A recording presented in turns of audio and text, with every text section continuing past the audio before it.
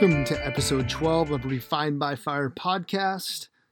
As always, Refined by Fire is a Brothers in Battle Media production and brought to you by the fine people at Elkhart Brass. You got to go check out Elkhart Brass's Brass Tacks and Hard Facts video series.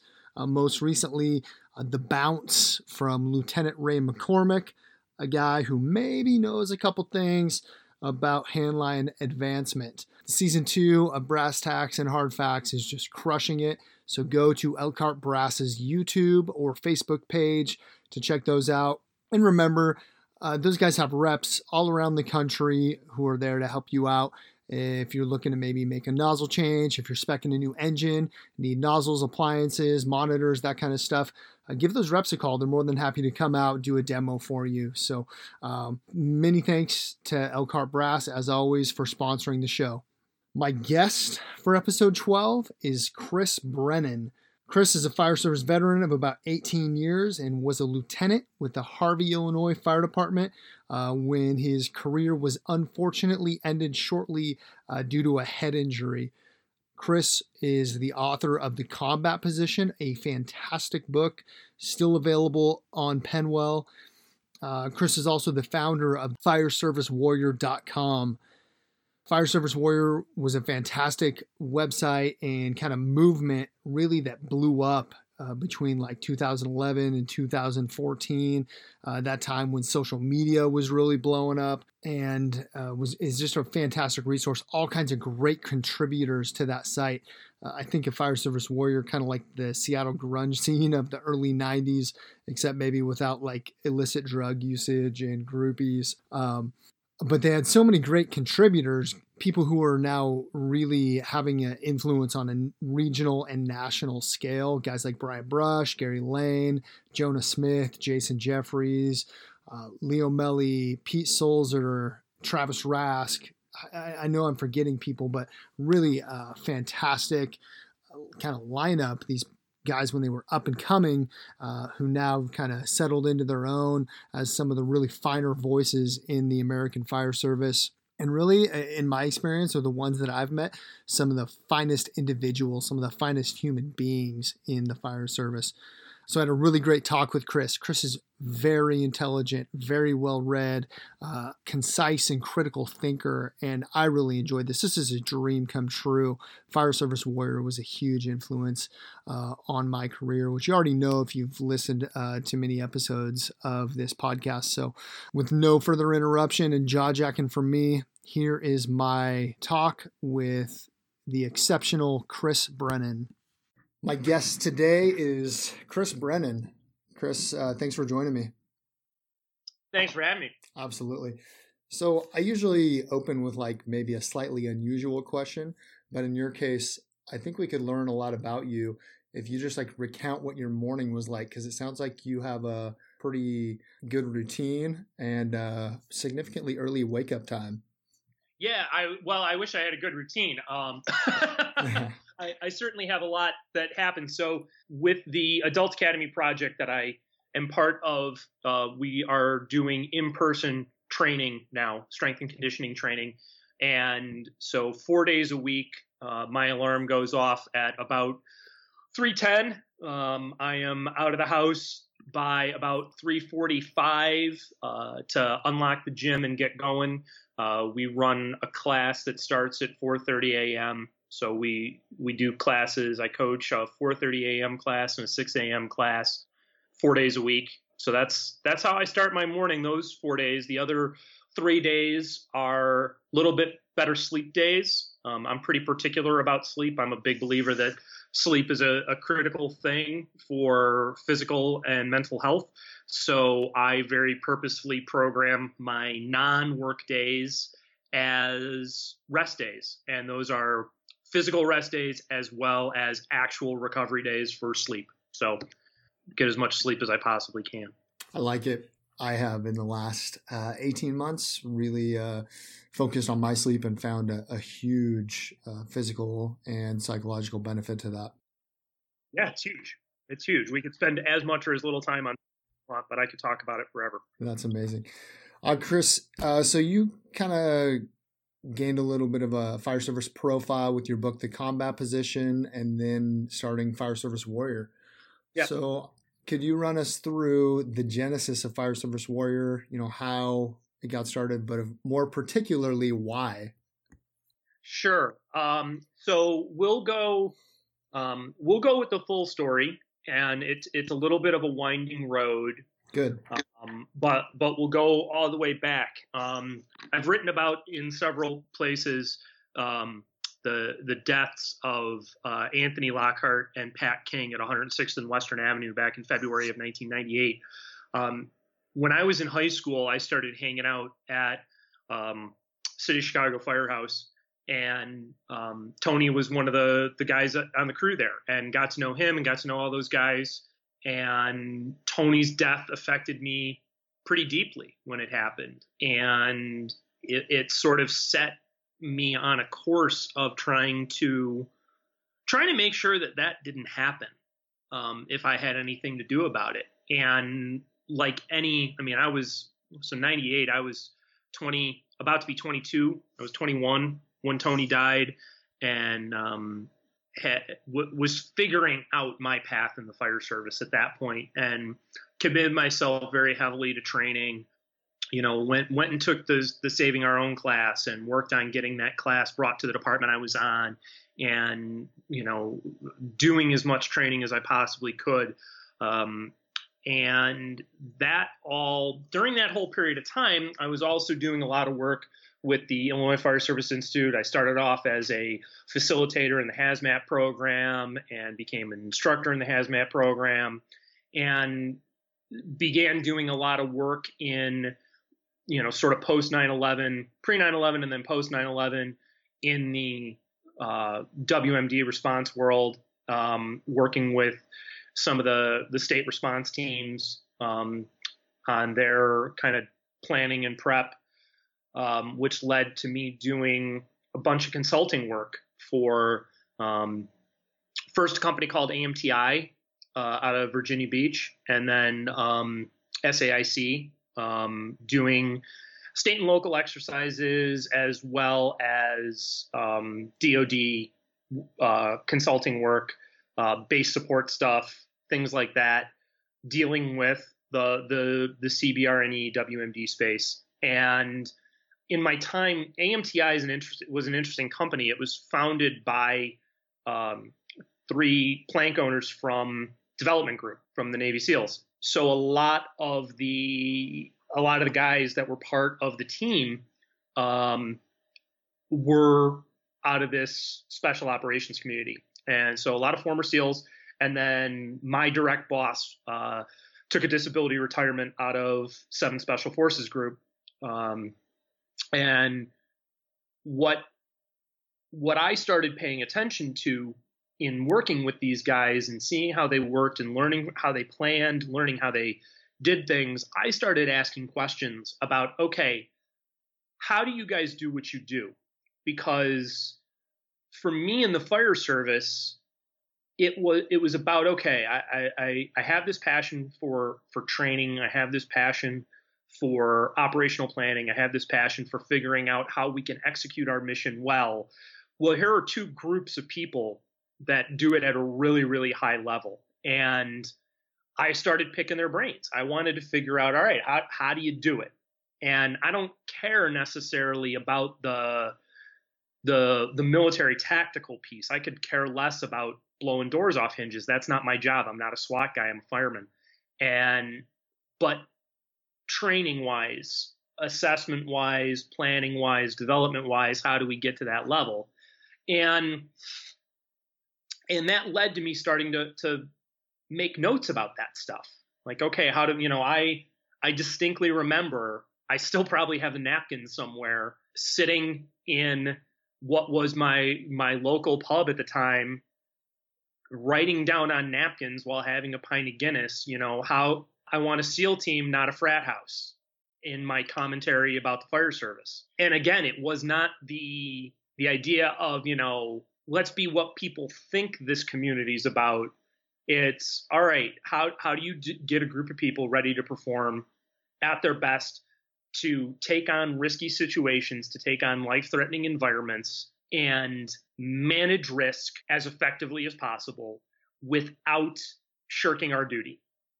And that was sort of the genesis of it. And I started sitting down and writing things down, writing things down in notebooks, writing things down in blog posts.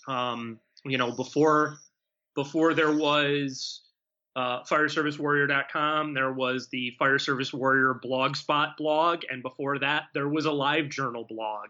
And each of those iterations were ways of starting to process those thoughts and get them down on paper. Around the same time, I was starting to teach more and more outside of the hazmat space. I was teaching more fire academy classes. I was teaching more what in the IFSI program is called Cornerstone classes, where we were, me and a partner would be going to local departments and teaching RIT or teaching basic live fire stuff. And that was a testing ground to start trying out, how do you expose people to these ideas? How do you ratchet up the skill acquisition? So that, long-winded way of saying that kind of all came together then right in that 2007 period when I started publishing Fire Service Warrior as a blogspot site. That led to publishing articles in Fire Engineering about the topic. My connection with them had gone back to writing fire service hazmat articles for them back a few years, which led to them being willing to take on some of the Fire Service Warrior stuff. That led to the book deal with Penwell to publish the combat position. And then teaching a lot of this stuff at FDIC and on my own at classes and things like that, and getting more and more out there, sort of teaching my material as opposed to just going and teaching for a fire academy or a different training academy and stuff like that. And it sort of all came together then in 2011, right after the combat position came out, and Brian Brush sent me an email and said, "Hey man, I really love what you're doing. Would you be willing to take a look at some of my stuff and maybe publish something that I've written?" And Brian was the first sort of contributor to Fire Service Warrior. And I always attributed it to, it's the idea of a demonstration of social value, right? So if you're the only guy standing at the bar, you're creepy, right? Right. The second you've got somebody standing next to you, everybody else goes, all right, those dudes are cool. Yeah, suddenly it's a movement, right? People will listen to you more readily than if you're just the one voice in the wilderness. And things exploded once Brian got into the mix. And with that, then, we, from 2011, realistically up till 2014, when I got hurt, we were on a tear. We were all over. Guys and gals were coming in and writing for the website. We were doing classes. We were going and teaching programs all over the place, and it was really exciting. We were really kicking it. So that was sort of the genesis, and the why. The why really just comes back to standing at 106th and Western Avenue, freezing my ass off, knowing that my buddy was dead inside of a building. Wow, that's pretty powerful. You touched on a lot of things I'd like to follow up on. I think when you're talking about writing, one of the things that you in particular seem to do with Fire Service Warriors, you always approached firefighting, it seemed to me, don't let me put words in your mouth, but with a really philosophical and intellectual bent. So what led to you approaching the job in that manner? So I like to remove obstacles. And to me, the best way to remove obstacles to understanding is by really tearing things apart. And I guarantee you, I was the annoying kid who asked why 1,000 times. Why is it this way? Explain that to me. Why do we do it like that? Growing up, and I'm a big believer in the importance of getting beyond sort of our assumptions about things and asking deeper questions. And I was sort of raised to be an armchair philosopher in a lot of ways. I did 12 years of Catholic schools growing up, and in my time in Catholic schools had a couple of teachers who were real theologians, and we really deeply explored theology as a topic, and it always fascinated me. And as I got older and began reading more deeply about theology, reading more into philosophy, I really found that idea of disciplining your thinking was important for making sure you didn't miss things, and trying to ask questions and not accept a because we've always done it this way answer. Because we've always done it this way has validity to a point. But why did we start doing it that way? How did we get to the point where this is why we do it? Because we do it for a reason. Let's find those reasons. And for me, then, as I got more and more into the fire service warrior stuff, what I recognized was that I think initially sort of intuitively, and then as time went on, more and more thoughtfully, that all tactics are local. And I can't tell somebody when they should pull a 2.5 versus when they should pull an 1 3/4. Nobody can tell you that unless they work on your department, unless they work with your staffing, unless they work with your sort of first due, unless they work with your water supply, unless they work with your rigs. What works in Chicago or LA or FDNY is going to be different than what works for a crew that pulls up with 3. And that's going to be different than what works for a volunteer POC crew that pulls up with one person driving and everybody else meeting them at the scene. Those that you can't just draw absolutes. And if you can't draw absolutes about tactics, then what you need to do is ask questions about how do we make these decisions. And that has to then strip away sort of the conventions are important because they are deep lessons learned. There's deep wisdom in this is what we do. But we can also learn why we made those decisions. Like, how did this become what we do? And as time evolves, as equipment evolves, as training evolves, as our understanding of the fire ground evolves, well, maybe we take that genesis of this is what we've always done and can tighten it up a quarter of a turn. And I think the other part of it was I recognize that, I mean, I'm 42 and people still think I look like I'm 24. When I was 32, people thought I was 16. You know, I'm 5'9". In fighting shape, I'm about 175 pounds. And I've always worked in small suburban departments. I don't walk into a place with the gravitas of a John Salka. So I couldn't get buy-in with just a pedigree and an appearance. I knew I had to be able to explain myself. And I couldn't just go with, here's what I believe in my gut. I need to be able to tell you why I think that way. And I think the other part of it was I always knew that I was pushing against the but we've always done it this way crowd in a lot of ways. And if you're going to do that, you need to be able to justify what you're thinking. They may never agree with you. They don't have to see it your way. But for me, what was important was being able to identify the holes in my thinking before I said it as best as I could and taking that time.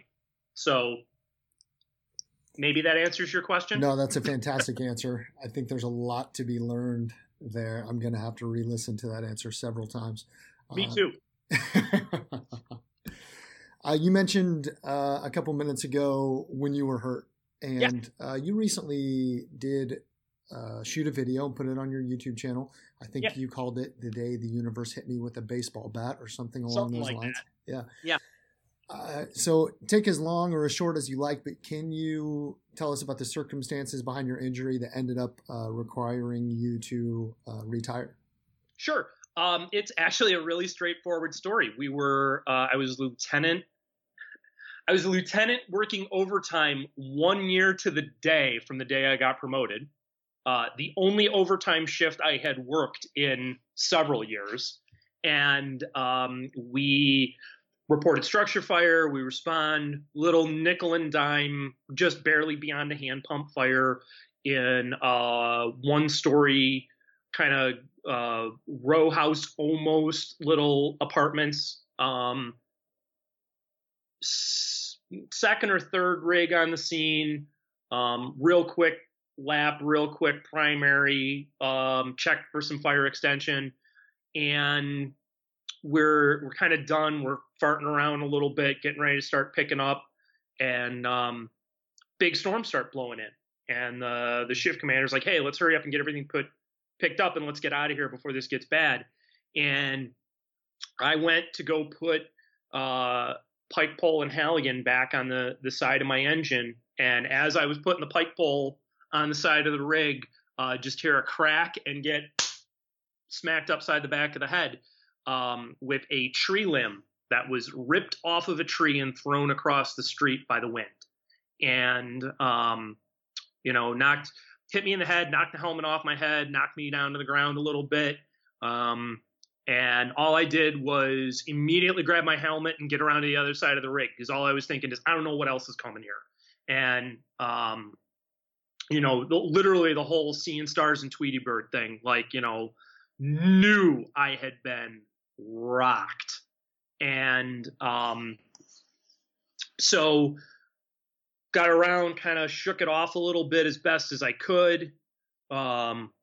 We got loaded up, got in the rig, told my crew what had happened, got back to the station, called my shift commander, told him what happened, said, "Hey man, we got to write this one up. I'm feeling it here. I think I'm okay. But we got to write this one up." And and then, the storms came. And so we ran. So this was about around 7 p.m. It was just after dinner. It was about midnight before I got to kind of break free and get over to urgent aid and get checked out.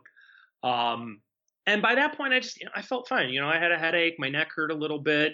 The doctor there said, "Well, what do you want to do?" And I said, "Well, if you think I can go back to work, I want to just go back to work. I don't want to go home if I don't have to." He's like, "Yeah, I think you're fine." And so went back, finished the shift. It was 7:30, 7:45 in the morning by the time I finished up my paperwork and got out of there. And about 2:00 that next afternoon, was running around with my wife and started getting these electric headaches, nausea, dizzy, just felt terrible. Ended up going to my own urgent aid. They did CTs, they did x-rays. Went, "All right, well, nothing's broken and you don't have a bleed. You got a concussion. Go home and rest." And that was all she wrote. It was sort of the straw that broke the camel's back. I know your recovery process was maybe a couple years long, trying to get back on the job and Yep. Ultimately that it just wasn't happening. Yeah. Any takeaways from that you could give advice to other guys maybe going through the same thing? It's a tough one because everybody's an individual and everybody's brain's different. I guess the one thing that I would say is do what you're told. Trust your doctors, right? We are all, many of us are very aggressive, don't sit well, kids with undiagnosed ADD, right? We got to get back at it. The big thing that I would say is, as fast as you can, dial your sleep in. Because the lack of sleep was something that I dealt with quite a bit in that recovery process, on and off. I've dealt with some really, really disturbed sleep. Once we started going through sort of these cycles of medications, I was dealing with really awful nightmares. Sometimes every night for months in a couple of periods. Other times they'd come and go. And a lot of that was, in my estimation, induced by the medications. I had never really had nightmares before that, and I'm at a point now where I don't have nightmares. And all those kind of spikes and ebbs revolved around medication changes. But you have to be patient. Especially if you're in a place where the concussion is significant enough that you are going to be playing with medication. And again, I think that one of the things that firefighters struggle with is taking our time. We live in a high tempo environment and we are used to seeing results very quickly, right? We go in, things either get better or they get worse real quick. We're not wondering kind of how this is going. This is a whole different world. And you just have to, as much as you can, be patient with it. Talk to people about your frustrations, talk to them, be honest with your doctors about what's going on. And take the deep breath. Like you're going to be frustrated. You're probably going to have some of the experiences that I had of like losing words. I remember the one day that I was trying to tell my wife that the keys were on the bookcase, and for the life of me could not come up with the word bookcase. Had to go through a mental process of decoding, what is this thing called? Okay, it's a shelving system. It's got books on it. I know there's a word for this. And for anybody that spent any time in my house, me not remembering the word bookcase is terrifying because there's dozens of them. Yeah. And I joke now because my wife's a 3-time cancer survivor and she's been through 2 cranial surgeries, chemo, and radiation. So there are days that she and I are like, 2 Neanderthals. Like we just both point at shit and go, ah! Because neither of us can come up with what it's called. And some days it's like that. You just got to kind of laugh at it. Yeah. Well, thanks for that. I can appreciate that there's not like a single silver bullet maybe, but it's something we don't talk about a lot. And as I've gotten a little deeper in my career. That would be the silver bullet. Oh. During that time period, do not drink alcohol. You're going to want to. I'm very fortunate that I had quit drinking at the time that I was hurt. But your brain's already damaged. Don't hinder it anymore. Take the meds that they give you, but that would be probably the only absolute. Get off the jug. I like it. Can you talk a little bit about what it was like to fight fire? You were in Harvey at that time, right?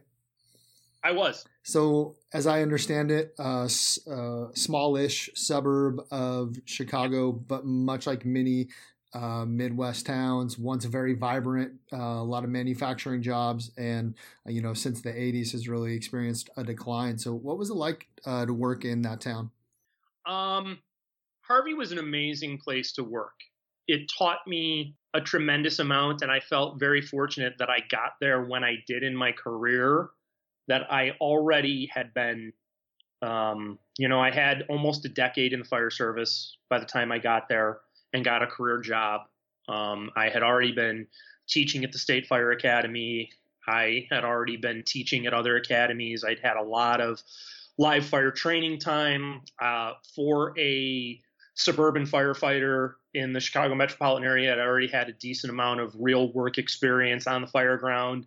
I had just kind of always been lucky, right place, right time, and was able to walk in with a pretty good grounding in kind of the mechanics of firefighting. And I'd come from Darien Woodridge, so I had come from a place most recently that was a training mecca. I mean, we did a lot of training. We trained every single day, and my skill set was really pretty sharp, I felt. So I walked in the door, it's half kidding, but literally it was almost guaranteed for anybody that started on the city of Harvey. If you walked in the front door, you were going to go to a working fire your first day on shift. And I walked in the door, had a reported fire at, we started at 7. I had a reported fire at 8 o'clock and had a working fire at lunch. Like that. You knew if you got a new guy, you were going to work that day. It was just the way, just the way the universe worked. And it was very rare. Like one of my buddies who started a little bit after me, a guy, like he was losing his mind because it took him almost a week to get a working fire after he started. That's unreal. And, so it was a town that the best way I think of describing it is that it was a group of dudes who may not have had all of the classroom sessions. They may not have gone and sat through all the lectures. They may not have been on the training ground in years, but pound for pound, I would take any of the shifts, any of the guys, any combination of the 10 dudes that I worked with on any given day and gone to war against any other department on the planet and said, said to the big departments, said to the little departments, said to the departments that had a ton of training, said to anybody, give me your 10. You pick any 10 of mine, me and 9 more, pick any of them. And let's go head to head and just go crush it. We would often show up mutual aid to other towns with, it'd be you and one other guy, because a lot of times our outlying stations were just 2 people. And we'd pull up and it would be, they'd be calling everybody else out and they'd send us in. We joked a lot that it was sort of the one riot, one ranger sort of world that you showed up. You showed up and you went in and you fixed the problem. Yeah. Day in, day out, everybody out, Harvey go in. And so it was an amazing place to work. And we had some of our bosses had both the book smarts and the book training and the fireground experience, but they all had the fireground experience and they knew how to read a building. They had that sort of recognition prime decision making, that intuitive understanding of what was happening on the fireground at any given point in time, because they had the sets and reps. So it was an amazing place to work. And 7 square mile town, plus or minus. And when I was there, most years we were averaging around 100 structure fires a year in town. So you got a lot of work. We had periods of time. We had periods of time where for weeks on end we were going to a working fire a day every shift. The most working fires I've ever had in a single day was 5. We used to have 2 fires a day with some regularity. You got a lot of sets and reps. The other thing that I'll say that it did for me, because I also spent, I've always been a bay door open, sitting on the front bumper or sitting in a chair kind of guy.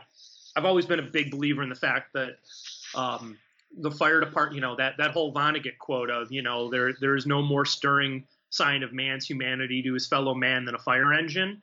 I've always been a big believer that one of the things that the fire department is there to do is to give people hope. It is to give people the understanding that there are human beings out there that have, for lack of a better term, unconditional love, and that in any community, people need that presence. They need to know that there are people that will do anything in the world for them. And, one of the things that I think the fire department benefits from that law enforcement will never benefit from is that we're not there to get anybody in trouble. I always joked, but it's sort of true. You can call me, I can show up, break out your windows, cut a hole in your roof, and you will make me cookies. Even if you're the one who called the cop, you hate seeing them there. And that's just, their job is rough and it's a very different environment. But knowing that, and knowing that especially in a very poor community, that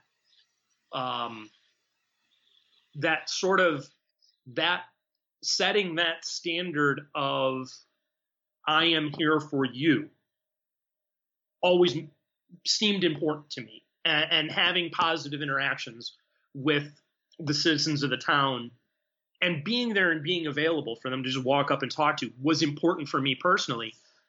I'll be honest, that decade there, almost a decade, of active service time, really had me ask a lot of questions about what we prioritize in this country, and how we how things like government marginalize people and set people aside and choose to put walls around certain communities, and either intentionally or just completely through omission leave people behind. And my sort of current worldview is very, very much informed by those experiences. That's really good. I want to skip ahead because I think the way you ended that there, talking about your worldview and kind of how you view our country. You know, you're an educated person. If I'm not mistaken, you gained your college degree as an adult. Yeah, I went back. I had gone back to school just before I got hurt, and finished my associates and my bachelor's while I was laid up. So specific to the fire service, I guess, what do you see the value of that college degree being for a firefighter, you know, either in that back seat or, you know, throughout the trajectory of one's career? Well, I mean, formal education is valuable in the same way that going to a gym is valuable. You get to have people teach you how to do it or work on your technique, right? So whether you are going to the gym, going to a training class, or going to a university, what the instructor, the coach, is there to do is to look at what you're doing and offer you suggestions on how to improve your form. And I think that if what you want to gain is the ability to have your ideas questioned, have somebody show you how to read critically, how to think critically, how to practice those skills, how to research. I think the university environment's a perfectly valid way of going about that. And in many ways, again, could you do exactly the same amount of knowledge acquisition outside of the university setting? Yeah, you sure can. Because at the end of the day, if you can read, you have an internet connection and a library card, all of the information in the world is accessible to you. What the university setting does is offer you a way of practicing those skills in an isolated way. And if you recognize that it's valuable as an isolated environment, right? Like, yeah, I have dealt with plenty of people who had PhDs that were high-level researchers that literally couldn't figure out how to turn the lights on in the room they were in. Yes, absolutely true. That is not just a stereotype. There are people who are brilliant that could not navigate their way out of a paper bag. That doesn't mean they don't have something to offer you. It means that you don't ask them to teach you how to get out of a paper bag. You ask them to teach you what they know, what they're good at, and you go in and you suck every bit out of them that you can. And then you figure out how to apply it in the rest of your life. So in that way, I think that it's setting aside the, well, it's good for promotion, it's good for your resume, setting aside all of that, just as a way of practicing your learning. What I can say is that I became a much better reader. I became a much deeper thinker. I became a much more critical of the information coming in and parsing that information through what I learned in going through the university experience. And I was pretty good at it already, and it tightened my game up a lot. Cool. Where did you learn how to write? Because you were writing articles and books well before you were, had finished your formal education. I was always fascinated by writing. I started writing when I was about 6 years old. The first thing that I remember writing was essentially what would be known as a treatment for a Star Wars movie when I was about 6. And I was always fascinated. I was always a big reader. I read very young and loved reading and have always loved reading and wanted to tell stories and started writing young. And then when I got as far as high school, freshman year of high school, jumped into school newspaper, and the first place that I was assigned was writing sports. And I was not an athletic kid in any way, shape, or form. I didn't know anything about sports, didn't care about sports.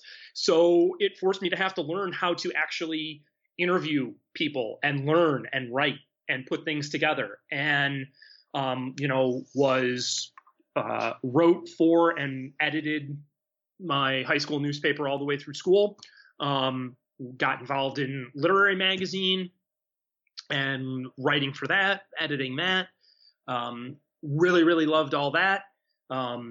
And so that was sort of the genesis of that, was just a deep and profound interest of working through things in a kind of a creative writing sense. And then got done with school, was in the fire service, was working at the time full time as a dispatcher's aide for the fire alarm office in the city of Chicago, and had some opinions on sort of the way we did some things, and basically sat down and wrote a memo.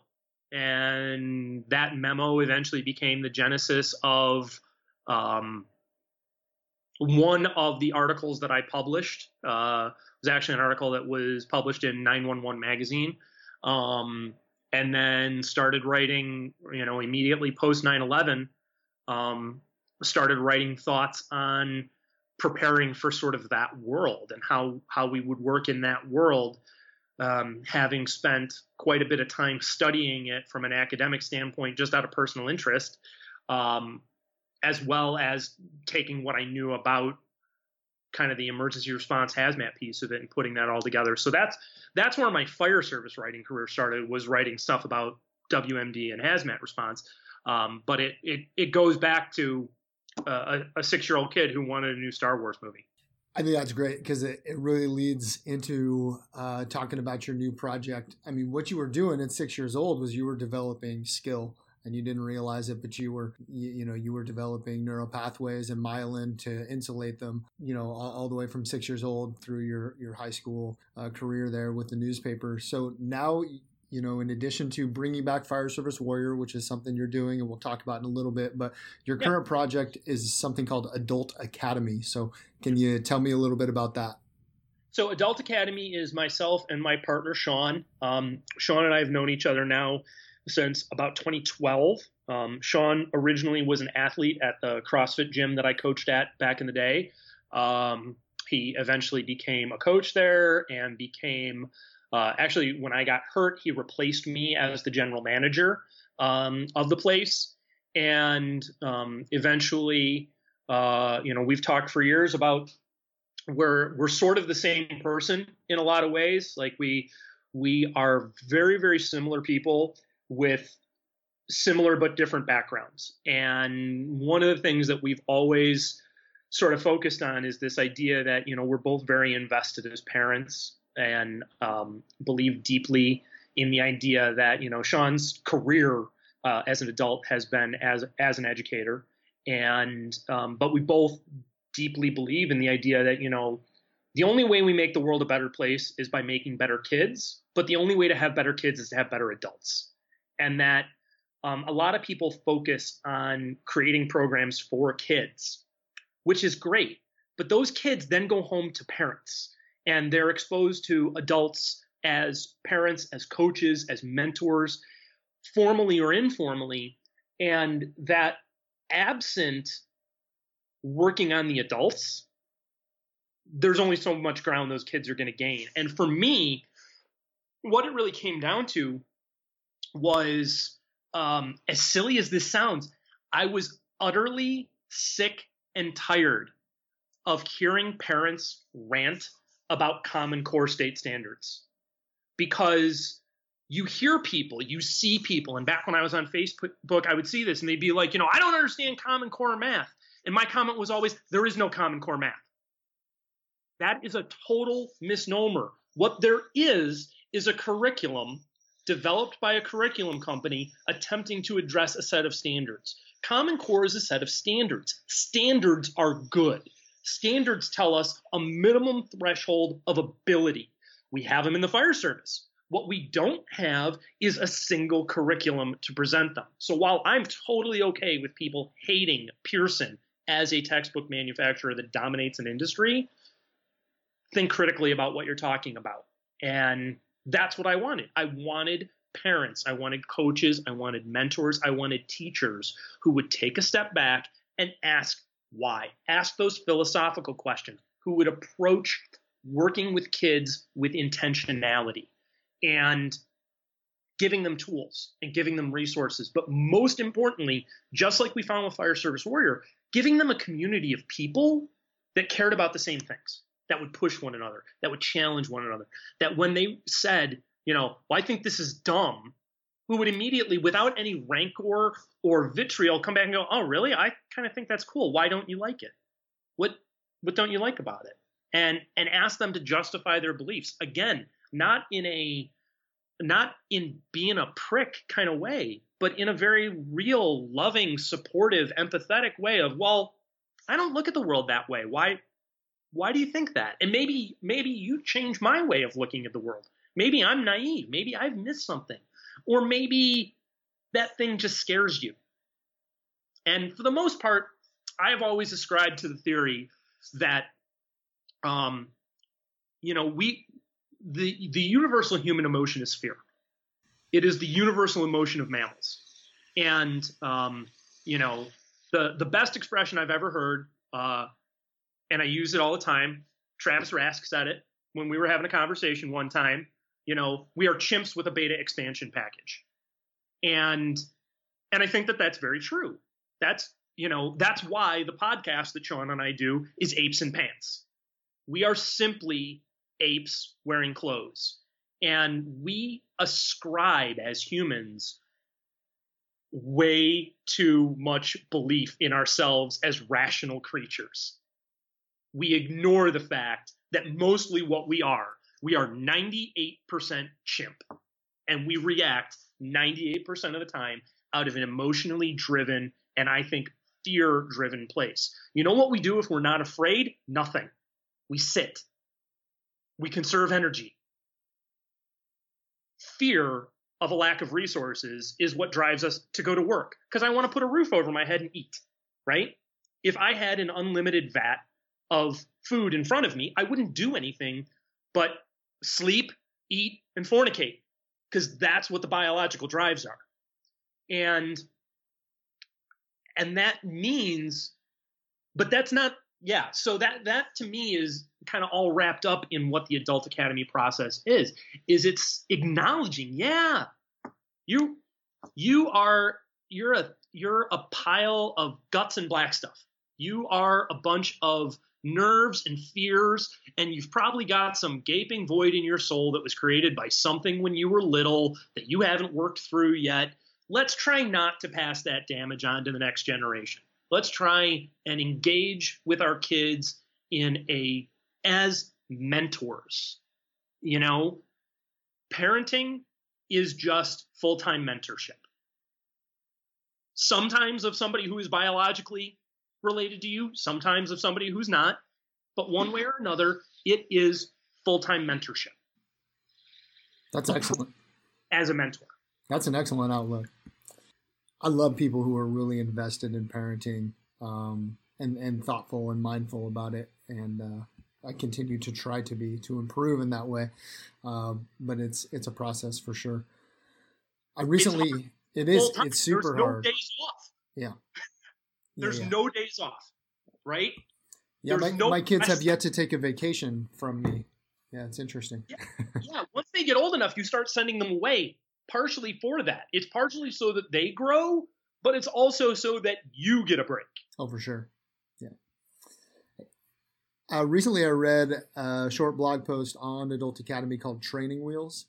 And I'm personally completely fascinated by skill acquisition. It's kind of what you speak to in this piece a little bit. So can you walk us through that skill acquisition metaphor of training wheels?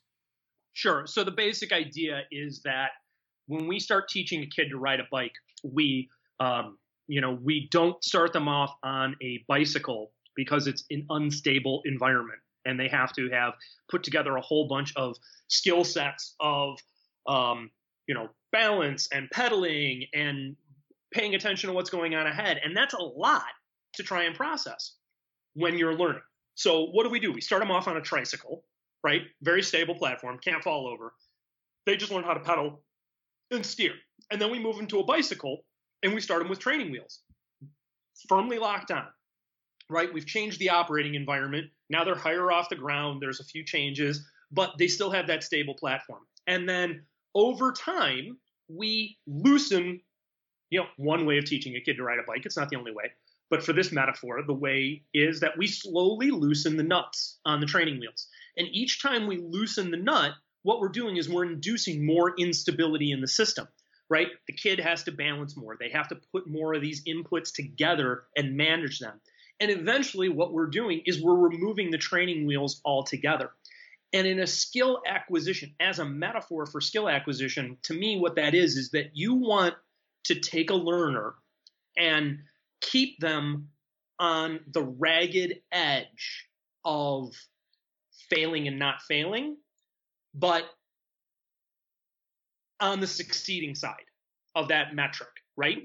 They should always be just a little outside of their comfort zone, but if all they're doing is failing and failing and failing and failing and failing, they're not learning how to succeed. It's sort of the same idea that we see in using punishment as a tool. Punishment will work with social mammals to teach them how to do things. But what it doesn't, I shouldn't say that, it doesn't teach them how to do anything. It teaches them what not to do. A much more effective way is to teach them what to do. And to me, the model that you want to use with teaching is more the way we train.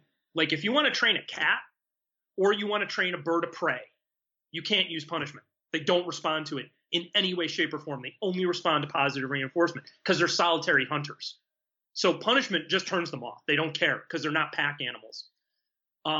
If we train our kids through positive reinforcement and use that training wheel sort of metaphor of we build a scaffold, and when they're very young and very new in any skill acquisition process, that scaffold is very tight. And as they get older, as they get better at applying their skill, you space it out a little bit more and a little bit more. So the firefighting example, right, would be teaching SCBA emergency procedures. And I've talked about this a lot, but the idea is that, okay, we start with in Recruit Academy, you are in the classroom, no gear, no gloves, no nothing. Here's your air pack. Here's your air pack. Here's your mask. Okay, I'm going to say and do. You're going to say and do. And you put your hands here and here on the pack frame. Okay, we reach down with this hand. We turn the bottle on. We call out our air pressure. We lift the bottle, and we go step by step by step. And as we build that neural pattern of what we want to do, each time we get to a point of consistent success, we change the environment to be a little more difficult, right? But we don't go from, okay, you're able to do this in the classroom without any mistakes, to we don't even jump to now here's the final time standard, go. We go from you've never had a time standard to a time standard that everybody can meet. Nobody should be able to mess this up. But simply by saying there's a time standard, I've induced stress, right? And this is where that whole stress inoculation piece comes in. Life is all stress inoculation training, because anytime you get out of the operating environment where you see near 100% success, your stress level goes up, your anxiety level goes up. We want to titrate the amount of stress that the organism is under so that it's learning. It's the same thing with a barbell, right? If I take and put a barbell on your back and you've never squatted before, I'm going to start by just having you air squat. I'm not going to throw body weight on there because I'm going to break you. I'm just going to have you squat. And once your feet are in the right spot and your body's moving reasonably well, I'm going to throw a barbell on your back. I'm going to have you do that 2 or 3 times. And then I'm going to start adding weight. And then once we get to a point where you're reasonably competent in the movement, well, now I can start loading. I can start applying stress, because that's all putting weight on the bar is. And it's all loosening the training wheels is I'm applying stress. And in applying stress, I am forcing you to learn to do this at a level where you're on the ragged edge of performance. And by doing that, I deeply seat that learning and also teach you to succeed. because eventually I am going to train you to failure in anything, because I need you to also know how to fail. But that needs to happen in a controlled setting where I've given you the tools to succeed, and then I have you pushed to the point where you can't succeed anymore, because now you start to figure out what you have to do to get beyond that plateau or that hurdle. But you need to have a solid basis of understanding before I expose you to that. Because what I want you to come away from every training session, whether it's in the gym, on the fire ground, learning to ride your bike, whatever, is that you have the tools to succeed.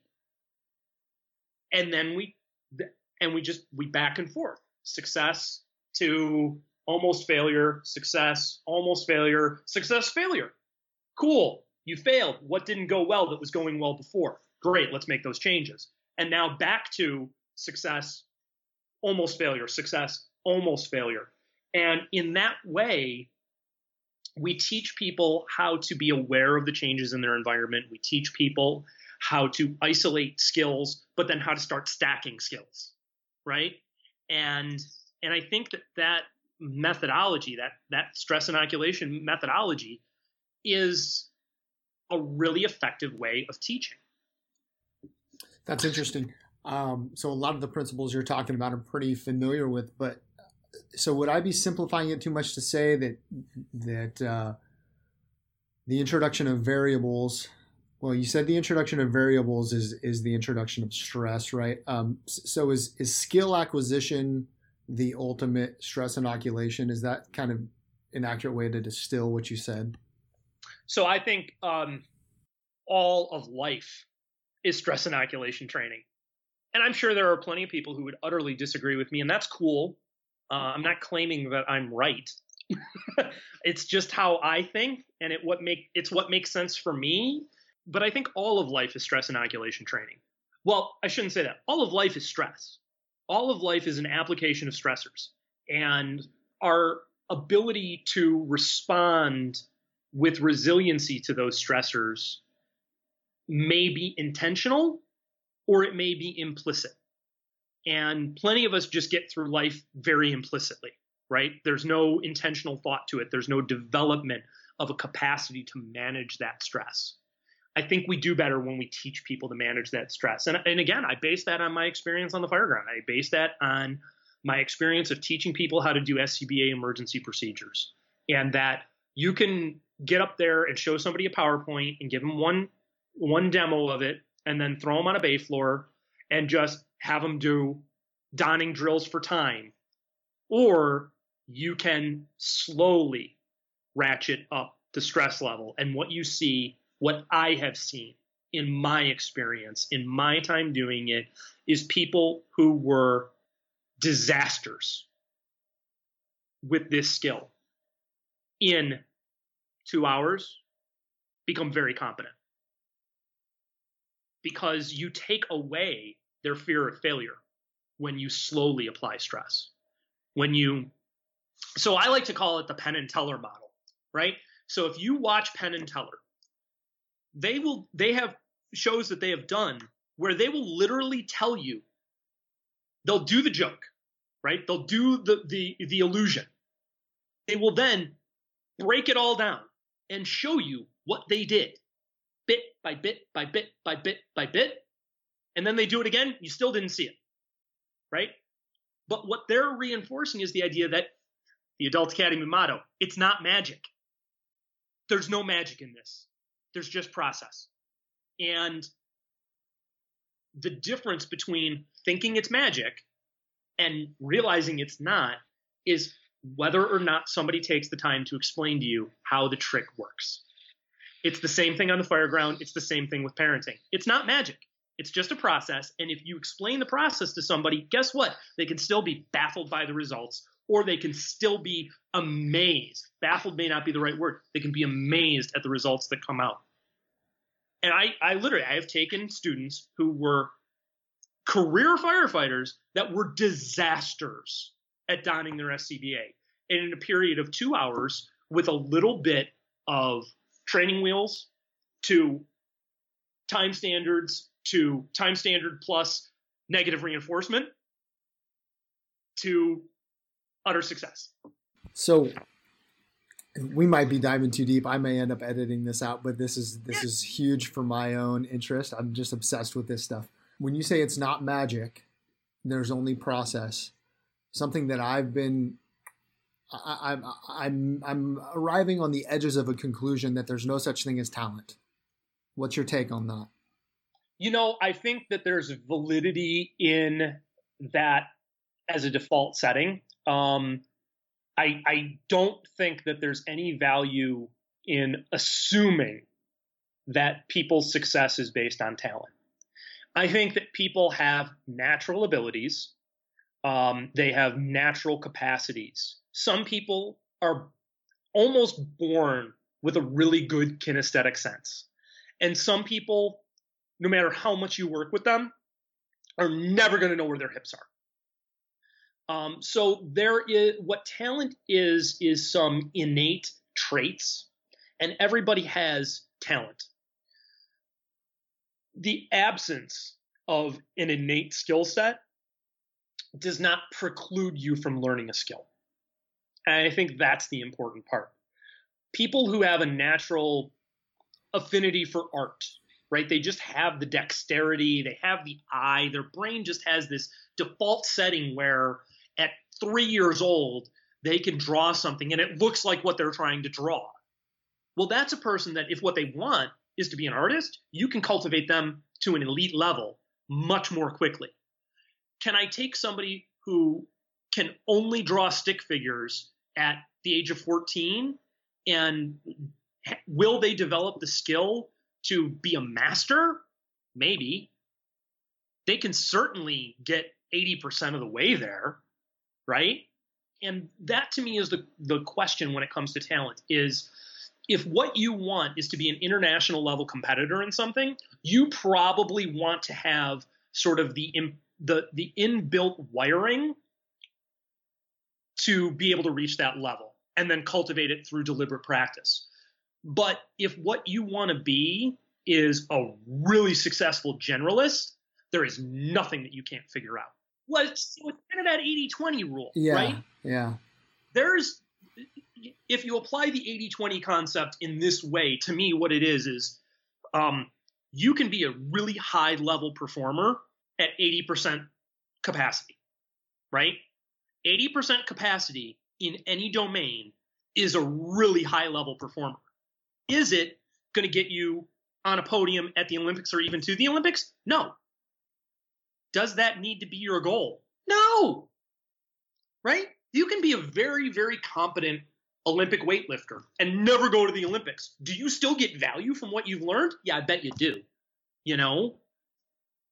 If you want to be dominant at an elite level in something, you probably should have some implicit wiring. That doesn't have to be everybody's goal. Right. What are your goals? What do you want to do? Your life is an N=1 experiment. And the question you have to answer is, what do I want to achieve in this finite period of time that I have that's undefined? What do I want to accomplish? What do I want to do? And specialization is cool if you want to perform at the highest level of international competition. If you just want to be a good parent, a good firefighter, a good spouse, a good friend, whatever, a good person, be a generalist. Focus on hitting 75 to 80%. And you know what you're going to be? You are going to look like an utter stud in everything you do to everybody around you. Everybody's going to hate you because it's going to. That's good. They're going to think it's effortless. They're not going to pay attention to all the deliberate practice that went into it. So 75 to 80% across multiple domains. Yeah. Yeah, I think so. I think that's the way to try and live a healthy life. I like it. Oh, that's great. Chris, I'm going to move on to a couple of standard Refined by Fire questions, and then I want to end talking about Fire Service Warrior. But sure. So tell me, what do you think the fire service is wasting its time on? Ooh. What do I think the fire service is wasting its time on? So give me the benefit of a bit of a necessary throat clearing and say this. I am honest about being relatively out of touch with the fire service. I have not been on the fire ground in just over 4 years. I have not been keeping up on the literature. I have not been keeping up on the classes. I am a bit out of touch. And with that in mind, what I would say we are wasting our time on, or the fire service in general is wasting its time on, is a desire for certain answers to questions that cannot be answered with certainty. I love all the research that's being done at UL. Love it. It is not going to give us the certain answer about whether or not we should go in the building. It's simply going to inform our decision making. I believe that much of the push by the NFFF and other fire service leaders in risk management is incredibly important. It will never bring about the certainty of a year without a firefighter fatality. If what we are focused on is trying to find certain answers, we're wasting our time. I love that answer. That's excellent. Thank you for sharing that. Chris, you're well read. If you could have every firefighter in America read one thing, it could be a book, it could be an article, it could be a blog, what would that be?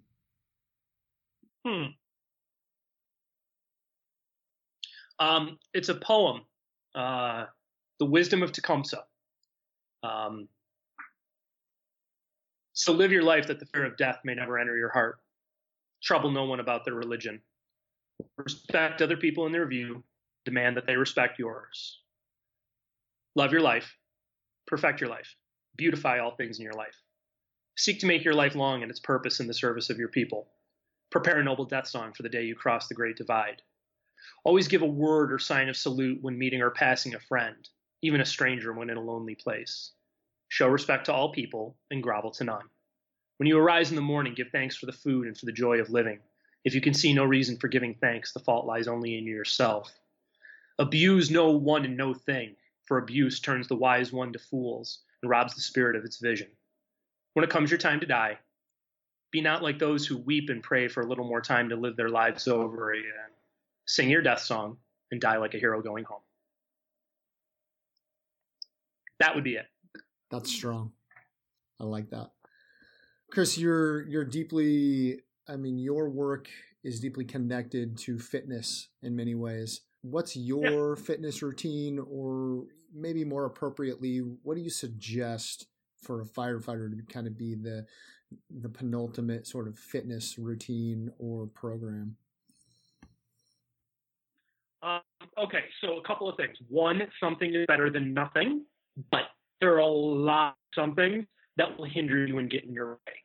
So as I currently study for the NSCA's Tactical Strength and Conditioning Facilitator class, what I come back to is an idea that I rooted Fire Service Warrior Fitness in and have found to be fairly useful. I think that, once again, generalization is important.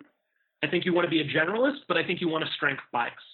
So being a power lifter will not necessarily make you a good firefighter. However, you need to spend some time with a barbell on your back, because strength is injury prevention at the end of the day. And if what we want is longevity, then I think having prepared our bodies to deal with a considerable amount of external loading and a considerable amount of having to do heavy work is important. And the most efficient way of doing that is with a barbell. It's not the only way to do it. You can do it with strongman tools, right? You can do it by picking up bags of concrete. There's all kinds of ways of accomplishing it. The reason we use a barbell is because it's the most efficient ergonomic way of loading. So I think that some sort of general physical preparation type practice with a strength bias is the way to go. So if you asked me to write the back of an envelope prescription for somebody, what I would say is this, is that you want to plan your year. One, you want to plan a year at a time. When you plan your year, you want to start by planning 2 to 3 competition periods, and I'm using air quotes around competition, because in the fire service, just like in law enforcement, we are everyday game players, right? So we don't have set competition times, but you need to plan your programming as though you have competitive phases. And what a competition period does is it builds in a window of time where we want to be able to express our physical capacity at its peak. And just before that, we want to have had a taper period. Just after that, we want to have a recovery period. And then we build around that to develop that capacity. And for the tactical athlete, to me, what that looks like is a sort of a recovery phase, a general low stress, low volume phase where we focus on just moving. It's a great time to work on body weight movements. We go from that into what I consider a work capacity endurance type building phase, where we are using both kind of hypertrophy muscle building and metabolic conditioning to lay on a foundation of work capacity. We shift from that into a strength phase where we are working more on that raw strength development, taking that muscle capacity that we have, tightening it up. We go from that to working on expressing ourselves through power movements. We go from that into competition, quote unquote, prep of, once again, we've kind of maybe lost a little bit of our metabolic conditioning. We do a couple of weeks of high intensity interval type training, CrossFit type training, really ratchet up the metabolic capacity. And we go into that taper period and let our body kind of recover from some of that stress. And then we keep stacking that. And the time periods of those cycles vary based upon your operating environment and your lifestyle. And you can stack those as, week-long mesocycles. You can stack those as much larger training blocks. And you have to kind of experiment and find what works for you. Do what you like would be a huge thing, because doing what you like is going to ensure compliance. You're going to actually show up and do your program. If you hate what you do every day, you're not going to do it. And then also spend some time doing stuff you hate. You should be doing the things that you suck at. You should be doing the things that you don't like, because that's how you get better. And so I think that broadly and in generally, some type of GPP practice, general physical preparedness based practice with a strength bias in a periodized program, I think there's 1,000 ways to accomplish that, but I think that's the way to go. Very cool. All right, Chris, we've been going for a while, so I want to talk about Fire Service Warrior. Recently relaunched. We were able to repurchase the domain name. It's begun cycling some of the old content back up there. So what's the future? What's your vision for Fire Service Warrior right now? So the vision right now is to work on reconstituting the archive of the material that was there and to make that available again for folks to have access to. There was a lot of really good material there, a lot of really profound thoughts from a lot of people in the fire service, men and women all over the country who had some really deep thoughts about what we as a community, what we as a culture are doing.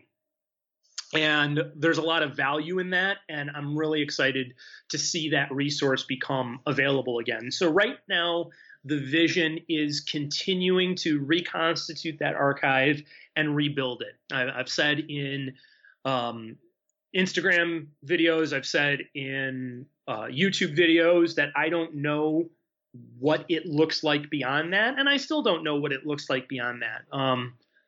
As much as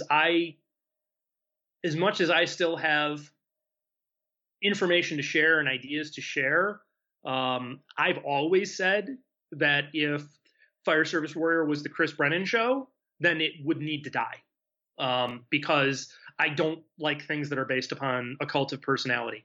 If the idea is not able to stand and have validity outside of one person driving it, then it gets to have its time and then move aside and let other ideas have their time. The only reason this is back is because people wanted it back.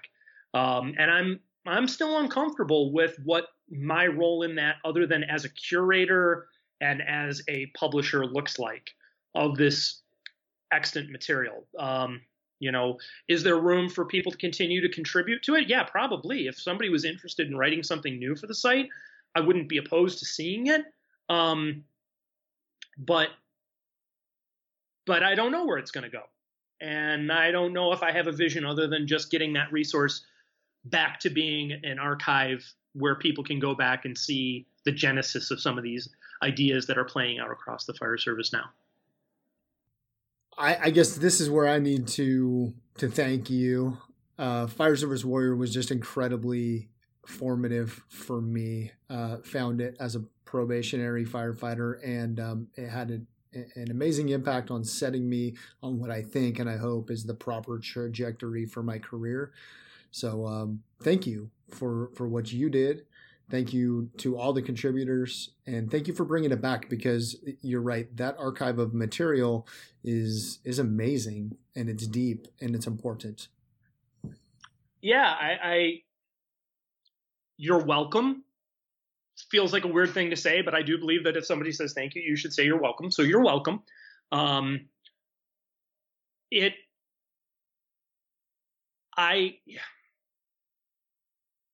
You can leave the stuttering in. You don't need to edit that out. But I think that the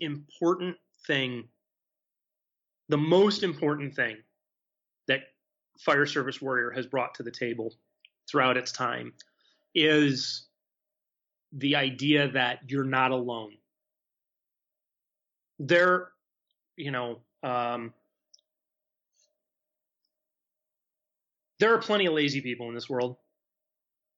I think the notion that carbon-based life forms are inherently lazy is a valid one.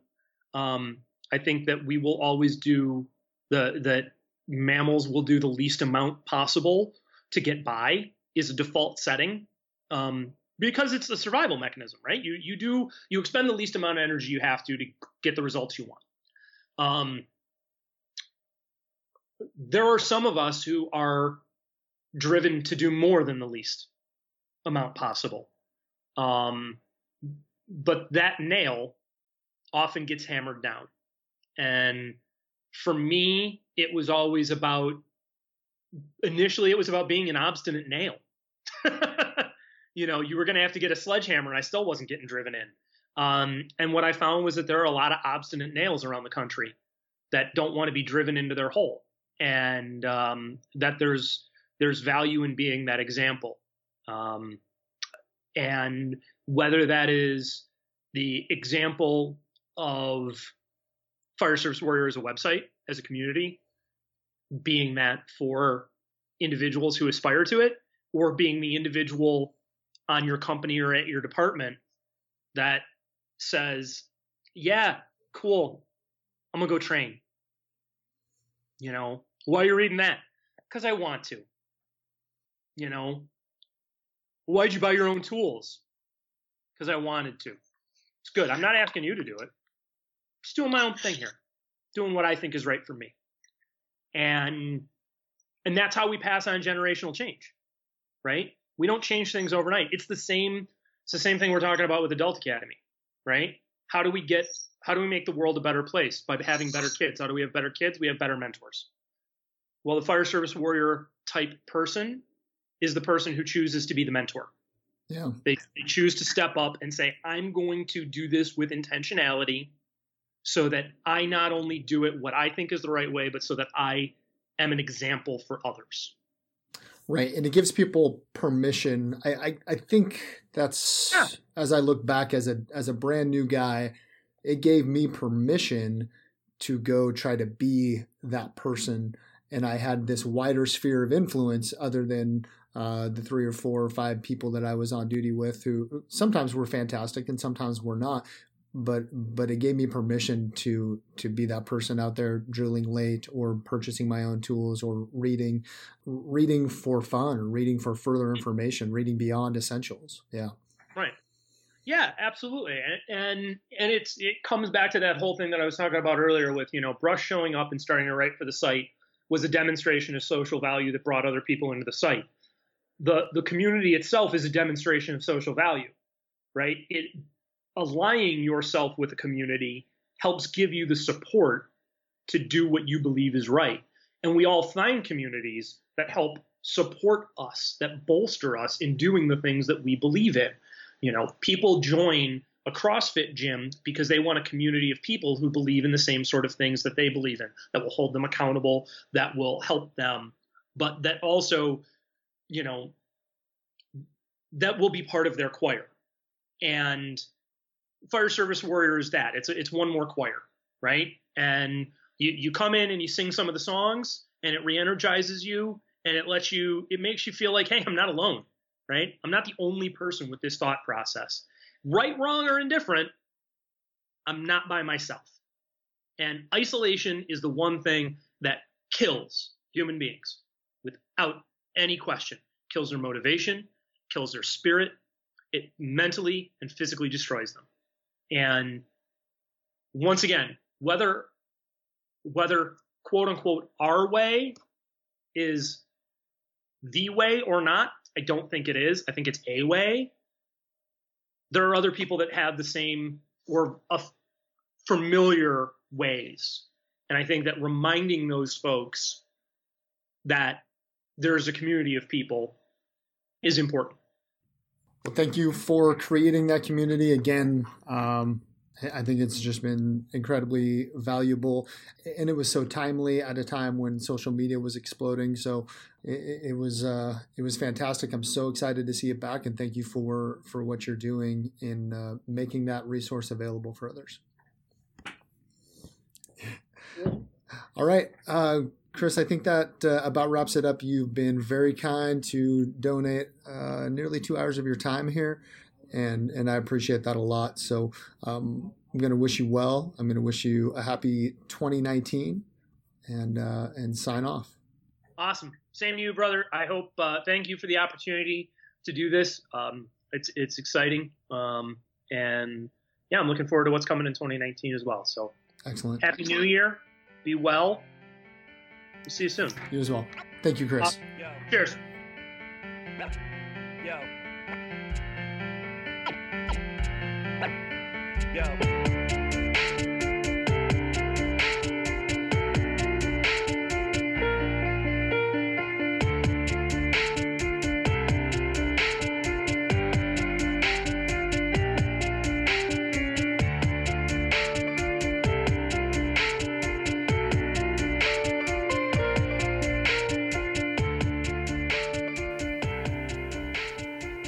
Thanks for listening to this month's episode of Refined by Fire.